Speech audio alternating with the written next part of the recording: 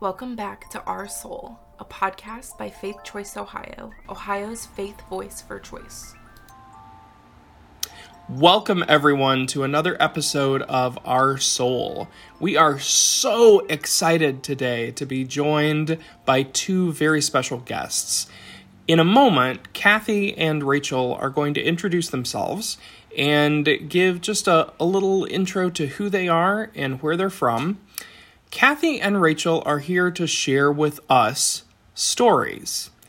Their personal stories about reproductive health rights and justice.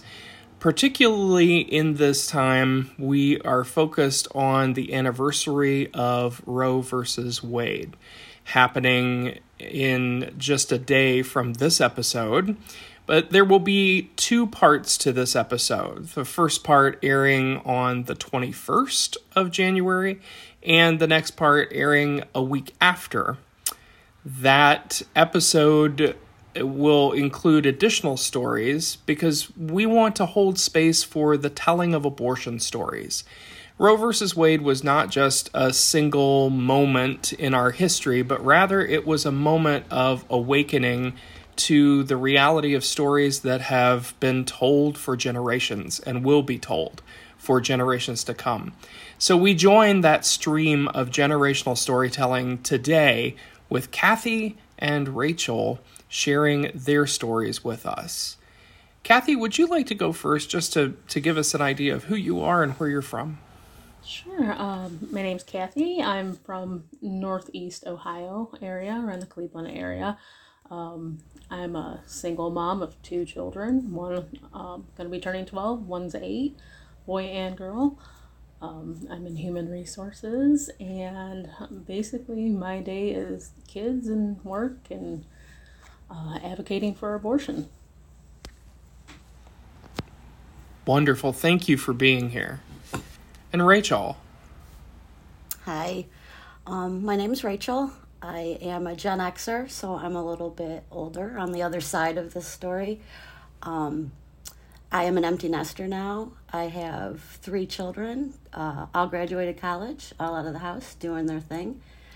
I'm also a clinic escort for the clinic up here in Toledo, Ohio, the Toledo Abortion Center. And I'm in human resources and payroll part-time when I'm not doing this stuff.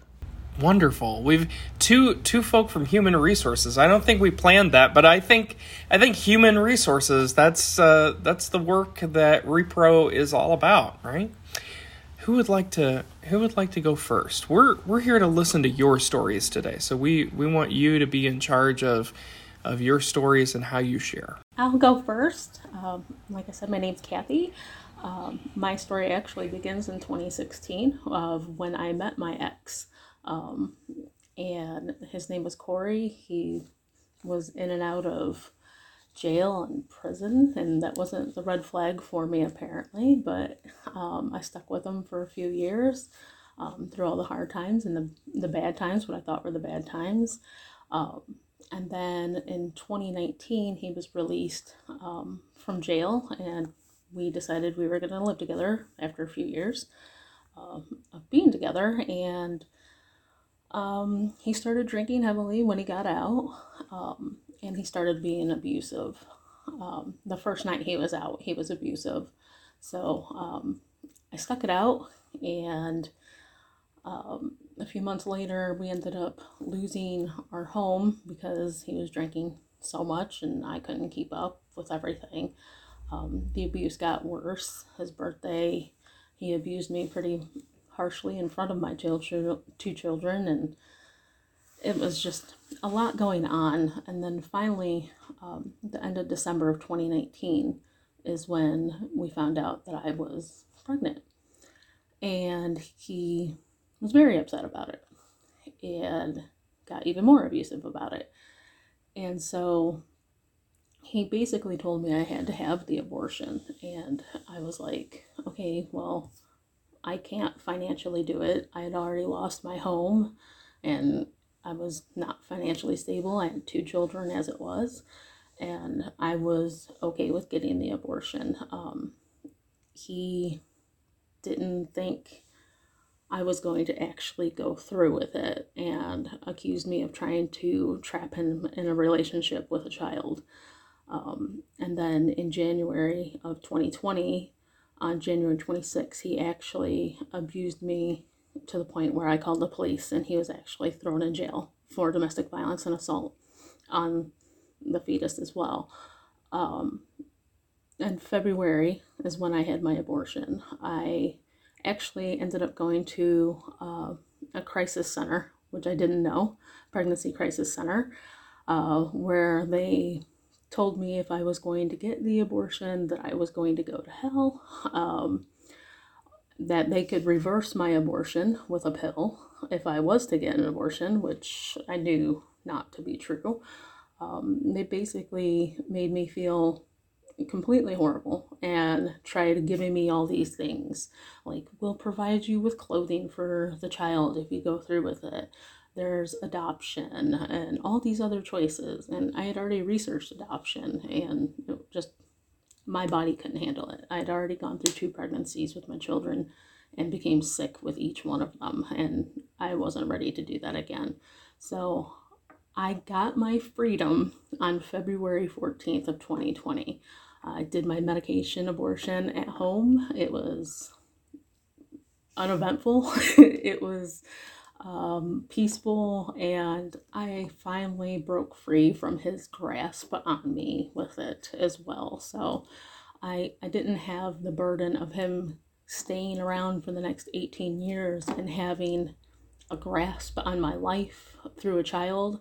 I wasn't putting a child at risk as well, to be abused by him, because it would have been a separate part of that child's life to be a part of him, and I wouldn't have been able to stop it. So in essence, I feel like I saved my life, because if I had kept the child, he would have definitely come after me at some point, because he did continue it even after he got out of jail. He continued the stalking and the abuse and everything from there. It was just more mental abuse from that point. So for me to finally have that freedom on Valentine's Day, a day that I held so high, to romance and everything, but it felt so freeing to actually have this done and know that his grip on me was gone, and that I was no longer going to be subjected to his abuse, and I wouldn't put a child in that situation as well. It had already messed up my 2 children that weren't even his, to a point where they got scared of every phone call that came through because they didn't know if it was him or not. So to be free from him and to actually move on and do the work to be away from him, was all possible because I had the abortion. There's no other way, because I would have felt a connection with him for the rest of my life if I hadn't done it. That is powerful. Thank you, Kathy, for sharing. And it's just so beautiful to hear you say, like, the day I got free, and seeing it as that. Like, I'm like teary-eyed just like thinking about that freedom that you got. And oh man, I'm real emotional about this stuff, but just thank you for telling your story. I know it probably wasn't easy to tell that to any, like, on our public podcast, but yes, it's just very powerful to hear your story. And I have a million questions that I want to ask, and I'm gonna refrain in this moment because we want to hear Rachel's story as well. And I promised myself, I said no questions until after I hear both of the stories, because I'm just I'm overwhelmed by the wonder and the joy in your story. But Rachel, I want to hear as well. I'm sure that you also have wonder and joy and perhaps many other things to share with us as well. For sure. I just want to preface, my abortion was in 1988, so I'm a Gen Xer. I was 18 or 19 when I found out. It wasn't even a question of what I was going to do. It was the only decision that I knew was going to be right for my life. It took me a little bit of time to realize I was pregnant. I was on the pill. So I still had a light period. I wasn't, I was into being 18. I wasn't really into paying attention to my body so much. I did wonder, how could this happen? I was on the pill. I've been responsible since I started having sex. I come from a family where women discuss abortion and sex and Planned Parenthood and condoms and Roe v. Wade. And but yet here I was, right? And I went and decided that it was abortion. I did call my mom as soon as I knew. I did live with my dad here in Ohio. My mom was in Illinois. So that was a little bit of a logistic problem. And on top of that, the boy who got me pregnant, my boyfriend through high school, had just moved to Connecticut with his family. So I'm all over the country with this one. My mom agreed it was the right decision. My boyfriend, if that's what you call him, agreed it was the right decision. We involved his mother. She agreed it was the right decision.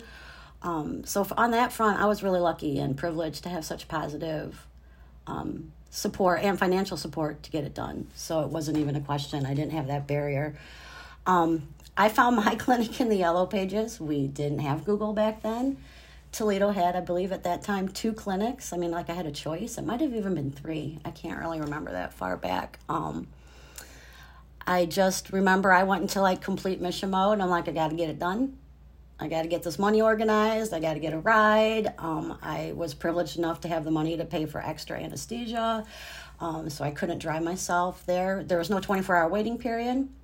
It was make your appointment and get to the clinic, have your ultrasound, have a little talk with everybody in a circle, like a feel-good thing, and we went on with our appointments. So it was I think that was pretty cool, actually.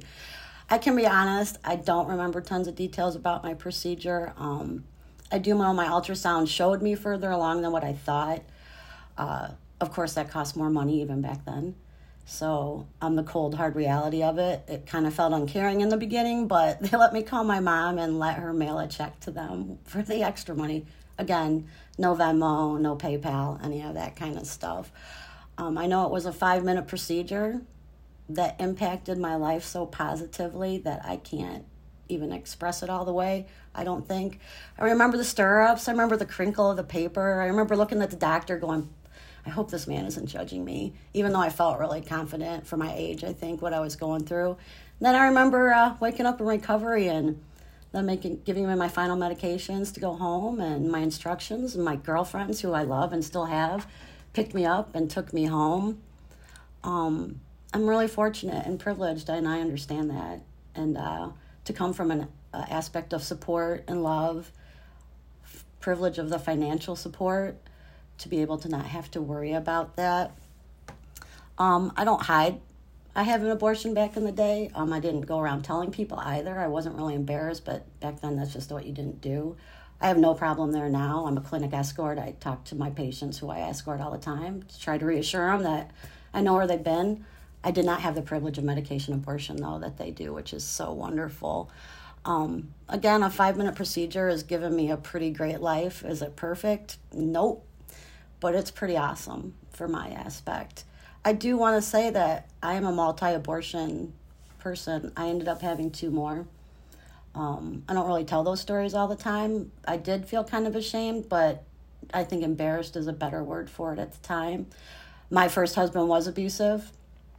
So I had, in the beginning, we got pregnant and I had one, to the point where I didn't pay for any extra anesthesia because I was punishing myself, even though I had the privilege and means to do it. I had a child with them and had another child and realized I couldn't have another. And after the birth of my second child, I 2 years later got out of that relationship and kind of reacquainted myself with a high school sweetheart, and we've been together for 20 plus years. And my abortions would have never got me to this life, and never gotten to me to have the 2 daughters and the stepson I have, and never gotten me to move forward, I don't think. So I hope my story shows that there's a positive outside. I am an empty nester now on the other side of abortion, and I just want people to know that if you're struggling right now and you had the confidence to make the decision, but you second guess yourself, that I think you're going to sit back and realize that your life turned out pretty darn great because you had the privilege of access of abortion, right? So that's my story. Rachel, thank you. Thank you so much.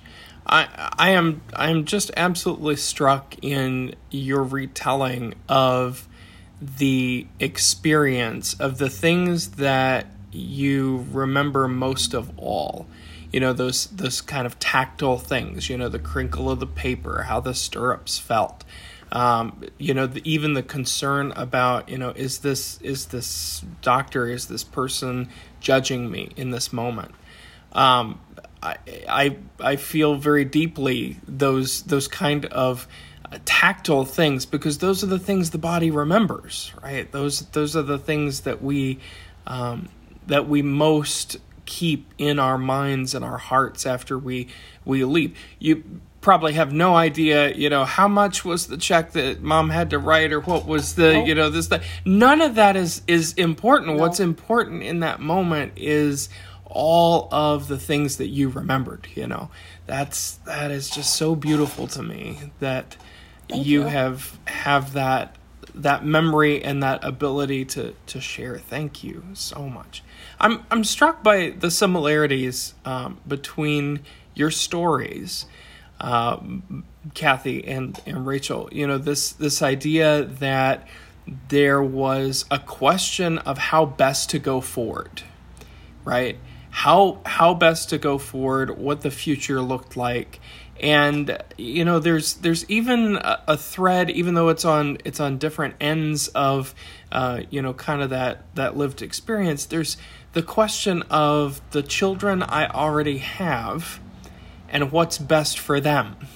I'm fascinated to hear more about that, because I think a lot of people who have never experienced journeying with a person through an abortion decision, they don't understand the deep care that goes into thinking about the children one already has, or the children one hopes to have, in making that decision. I agree with you. Our stories are so similar, and which I love. I think all of our stories really all have a common thread, don't they? We just have to talk about them and get in the open to figure out that common thread. But, you know, with me having an abortion before I had children, and then having an abortion, 2 more abortions after I had children, I knew I was having my first abortion so I could have children later, to give them a life that I thought maybe they deserved, or I needed to give them as a mother. And then the same kind of theory goes forward with my abortions after I had children. Is I knew what kind of life I needed them to have. I knew what kind of horrible life I was secretly in already, trying to find a way out of abuse, just not knowing how. And I knew I just couldn't move forward for my 2 children I have in this relationship with 2 more children. And moving forward, like you said, is the name of the game, and figuring out that for you, whether you have children or whether you don't have children. Yeah, definitely. I think on my end, I was protecting my children from him. You know, they didn't need to be around him. They only saw the one instance of him abusing me. I was very lucky and able to hide it from them while we were all living together. But I kept thinking, because for years with him, I was like, I want his baby. Like, I wanted to have a child with him, because I thought him being an addict and everything, that maybe that would, you know, make him realize what he should be doing in life, and what's more important and stuff like that, having his own child. And then, you know, I grew up a little bit more and went through more of the process with him, and then actually living with him. It was a much different process when we were apart and he was in jail and doing this and that. And I was still living my life, and I still had my job, and I was still doing what I was doing every day. But when we lived together, and like the whole process just fell apart on me, I saw that my children needed protected. And that was the main thing for me with my decision, was if he is still in our lives, we are all at risk. and he will always be in our lives if I have a child with him. So, and my daughter, thankfully we have a very open relationship, and we talk to each other about everything. So she knows everything about abortion.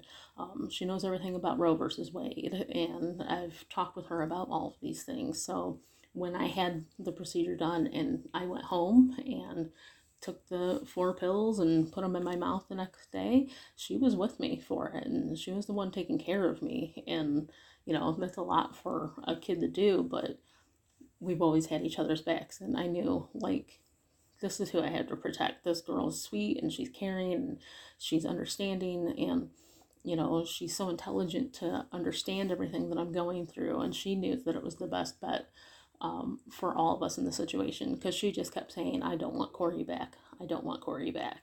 And, that broke my heart when I told her I was pregnant, and she started crying, and she was so scared that he was going to be back around because he was going to have a baby. And I was just like, my best bet is to protect you, is to get this done and realize that I don't need him in my life anymore than I've already had him in all of our lives, actually. So that was my main thing, was protect them and make sure that my son grew up to know that that's not the man you're supposed to be in life as well. And you don't just run away or abuse your way through women just to get what you want at this point. So he sees a strong mom, and he tells me every day, he's so happy that he's gone, and he sees that I'm happy now, and I know I did the best thing for them. And the way that you shared in your story, that day of freedom, it felt like in your telling, it was freedom for you and your children and your future with them. That is just so remarkable, because I hear that often in stories, and I think every time it is still just so new and fresh to be able to celebrate that. You are strong. This process, a medical abortion is such a wonderful advent, that has come into our usage and our ability to have that care. It is still, a process that requires a great deal of care and planning. And it gives you the even more freedom to be able to do that at home. I think in Rachel's story, you shared that one of your concerns in your procedure, just thinking through your head, is this person judging me? And I heard, Kathy, you mentioned that you ended up at a crisis pregnancy center beforehand. And that's very common in the state of Ohio, right? We have 8 clinics in the state of Ohio and 130 plus crisis pregnancy centers. So the chances of somebody getting mixed up and heading to a CPC and getting all this misinformation and this judgment and this, you shared that you were told you're going to hell, if you do this. The chances of that happening are very high, and it's by design, because the people who run those centers endeavor to mislead patients. They endeavor to moralize, stigmatize, and really, abuse spiritually and emotionally abuse patients. I'm interested to know, how did you, you experienced that, you went through that process, and you said at some point you had to say no, because you kept moving until you were able to make what you knew was the right decision. How'd you do that? I mean, that's such strength. How did you come to that process? I am a very I would say petty. I would say petty. I had actually gone to them with my first daughter to get the verification form for Gem Family Services to get medical from them. So I had actually gone to them before and had no idea that they were a crisis pregnancy center. And I just thought they were just like this women's health clinic that you can go to and get all these things with. And so that was me at 24. And then here's me at 34. And I'm like, oh, I'll just go back there. So I went back there, and then like I had grown up and realized more things. So to actually be in front of them and realize what they're actually saying to me, and I had actually become more of myself religiously, or not religiously, honestly.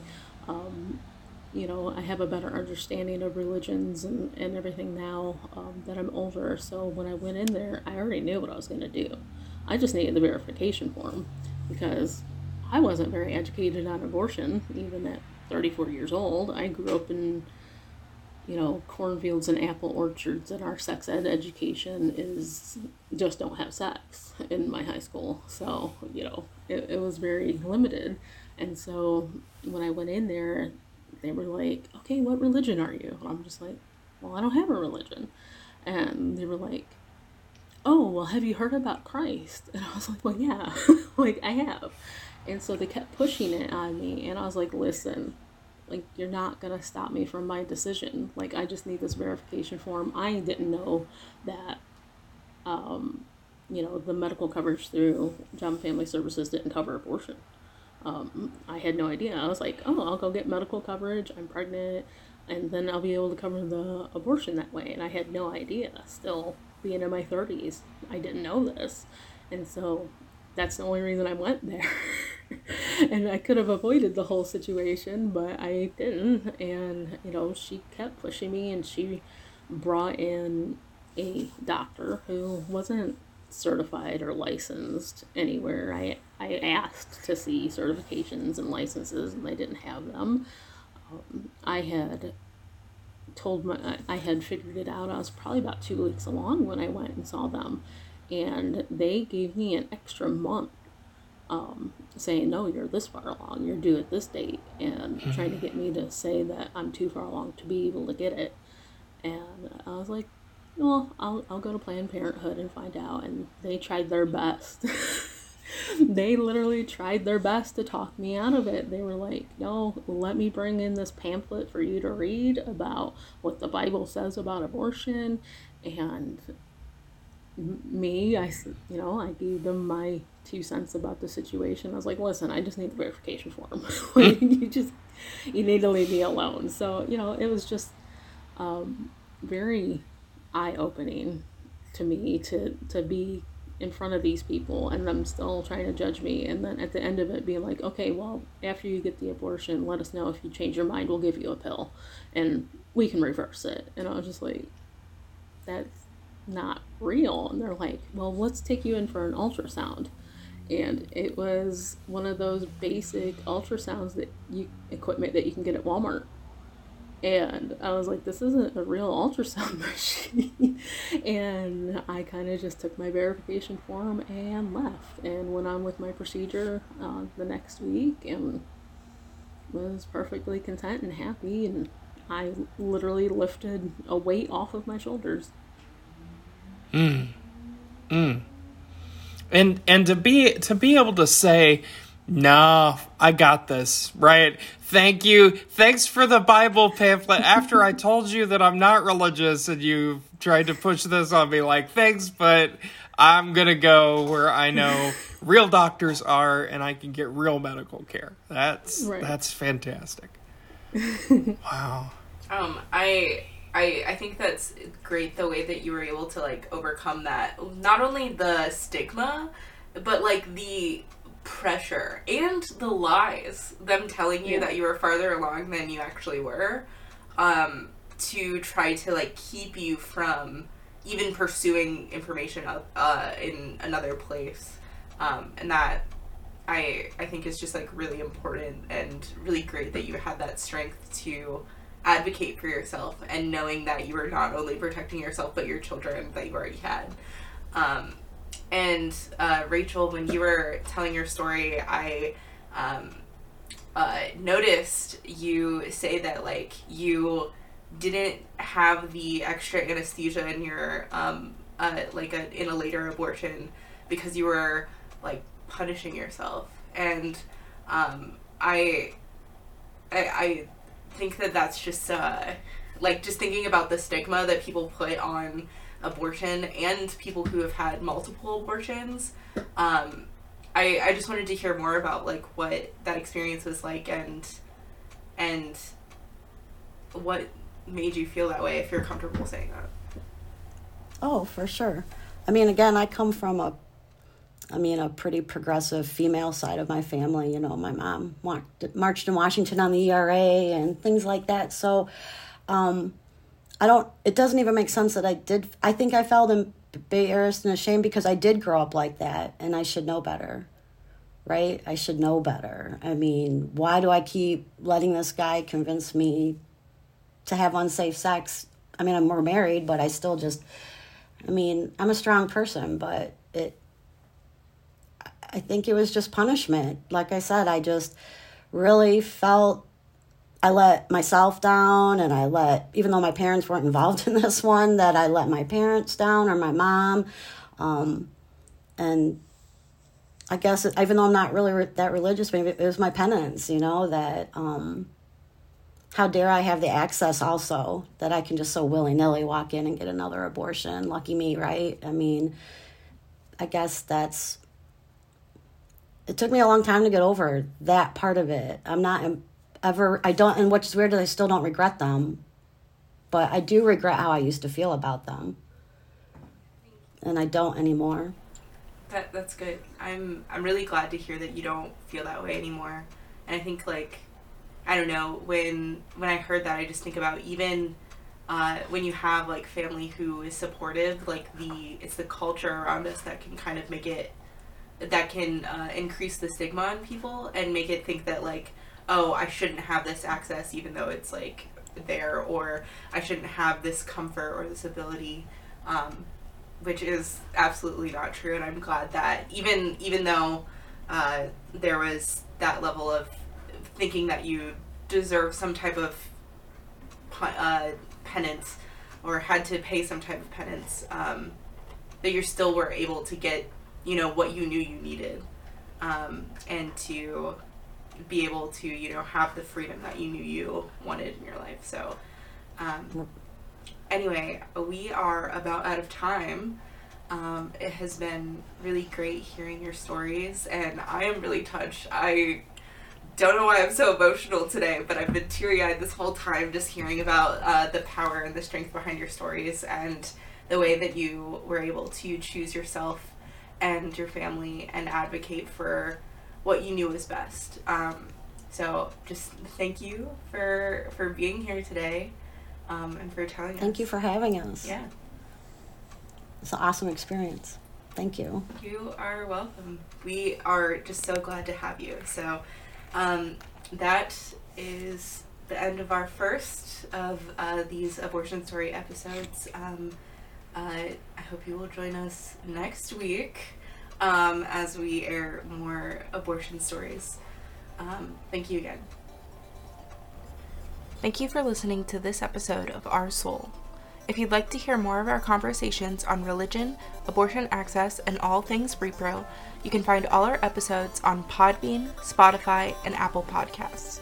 For more content, training, and other information, check us out at faithchoiceohio.org.